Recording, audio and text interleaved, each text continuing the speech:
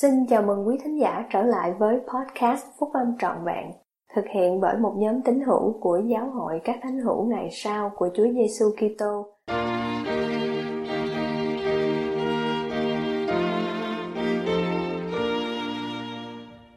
Chim Hoàng Yến với Đốm Xám trên Đôi Cánh.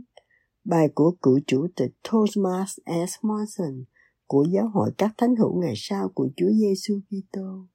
Cách đây khoảng 60 năm, trong khi tôi đang phục vụ với tư cách là giám trợ trẻ tuổi, thì Caitlin McKee, một góa phụ trong tiểu giáo khu của tôi, qua đời.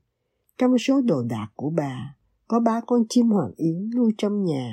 2 con màu vàng hoàn toàn được tặng cho bạn bè của bà. Con thứ 3, Billy, màu vàng có đốm xám trên đôi cánh của nó. Chị McKee đã viết một lá thư ngắn cho tôi, xin giám trợ và gia đình giám trợ nuôi nó được không? Nó không đẹp nhất, nhưng tiếng hót của nó là hay nhất. Chị McKee cũng giống như con chim hoàng yến màu vàng của chị với đốm xám trên đôi cánh của nó. Chị không được ban phước với sắc đẹp, không có được tài xã giao hoặc không có con cái. Tuy nhiên, tiếng hát của chị đã giúp những người khác sẵn lòng hơn để vác gánh nặng của họ và có khả năng hơn để thi hành bổn phận của mình. Thế gian đầy dẫy những con chim hoàng yến màu vàng với đốm xám trên đôi cánh. Điều đáng tiếc là có rất ít người đã học hát. Một số người trẻ tuổi không biết họ là ai, họ có thể là người như thế nào, hoặc ngay cả muốn trở thành người như thế nào. Họ chỉ muốn là một người quan trọng, những người khác thì lưng khòm vì tuổi tác, chất chồng lo âu hoặc lòng đầy ngờ vực, sống một cuộc sống thấp hơn khả năng của họ. Để sống một cuộc sống tốt, chúng ta cần phải phát huy khả năng đối phó với điều rắc rối bằng lòng can đảm, nỗi thất vọng bằng niềm hân hoan và chiến thắng bằng lòng khiêm nhường. Các anh chị em hỏi, làm thế nào chúng tôi có thể hoàn thành những mục tiêu này? Tôi đáp, bằng cách đạt được viễn cảnh thật sự về việc chúng ta thật sự là ai. Chúng ta là các con trai và con gái của Thượng Đế hằng sống, và chúng ta đã được sáng tạo theo hình ảnh của Ngài. Hãy nghĩ về điều đó, được sáng tạo theo hình ảnh của Thượng Đế. Chúng ta không thể nào thành thật tin vào điều này mà không trải qua một cảm giác sâu xa, mới mẻ về sức mạnh và quyền năng.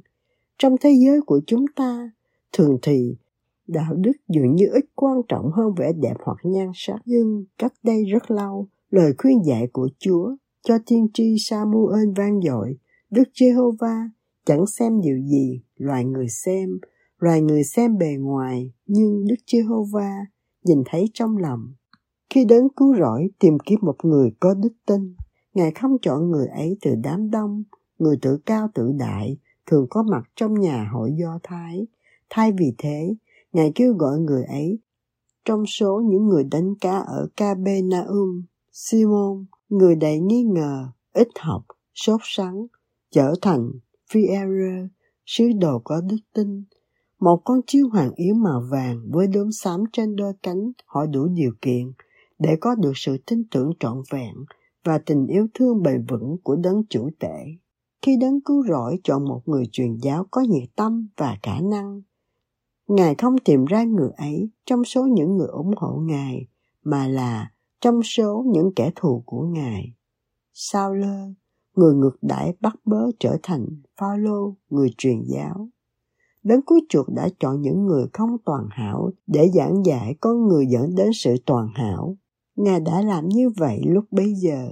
Ngài làm như vậy bây giờ, ngay cả đối với con chim hoàng yến với đốm xám trên đôi cánh của nó. Ngài kêu gọi các anh chị em và tôi phục vụ Ngài ở nơi đây, trên thế gian. Sự cam kết của chúng ta cần phải hoàn toàn và trong hoàn cảnh vất vả của mình. Nếu chúng ta vấp ngã thì hãy khẩn cầu. Xin dẫn dắt chúng con, xin dẫn dắt chúng con đến sáng tạo vĩ đại của loài người, ra khỏi bóng tối để cố gắng một lần nữa. Tôi cầu nguyện rằng chúng ta sẽ nói theo gương của người Galilee, là người có thể được thấy trà trộn với người nghèo khó, bị áp bức, bị đàn áp và khổ sở, cầu xin có được một bài hát chân thật đến từ tâm hồn của chúng ta khi chúng ta làm như vậy.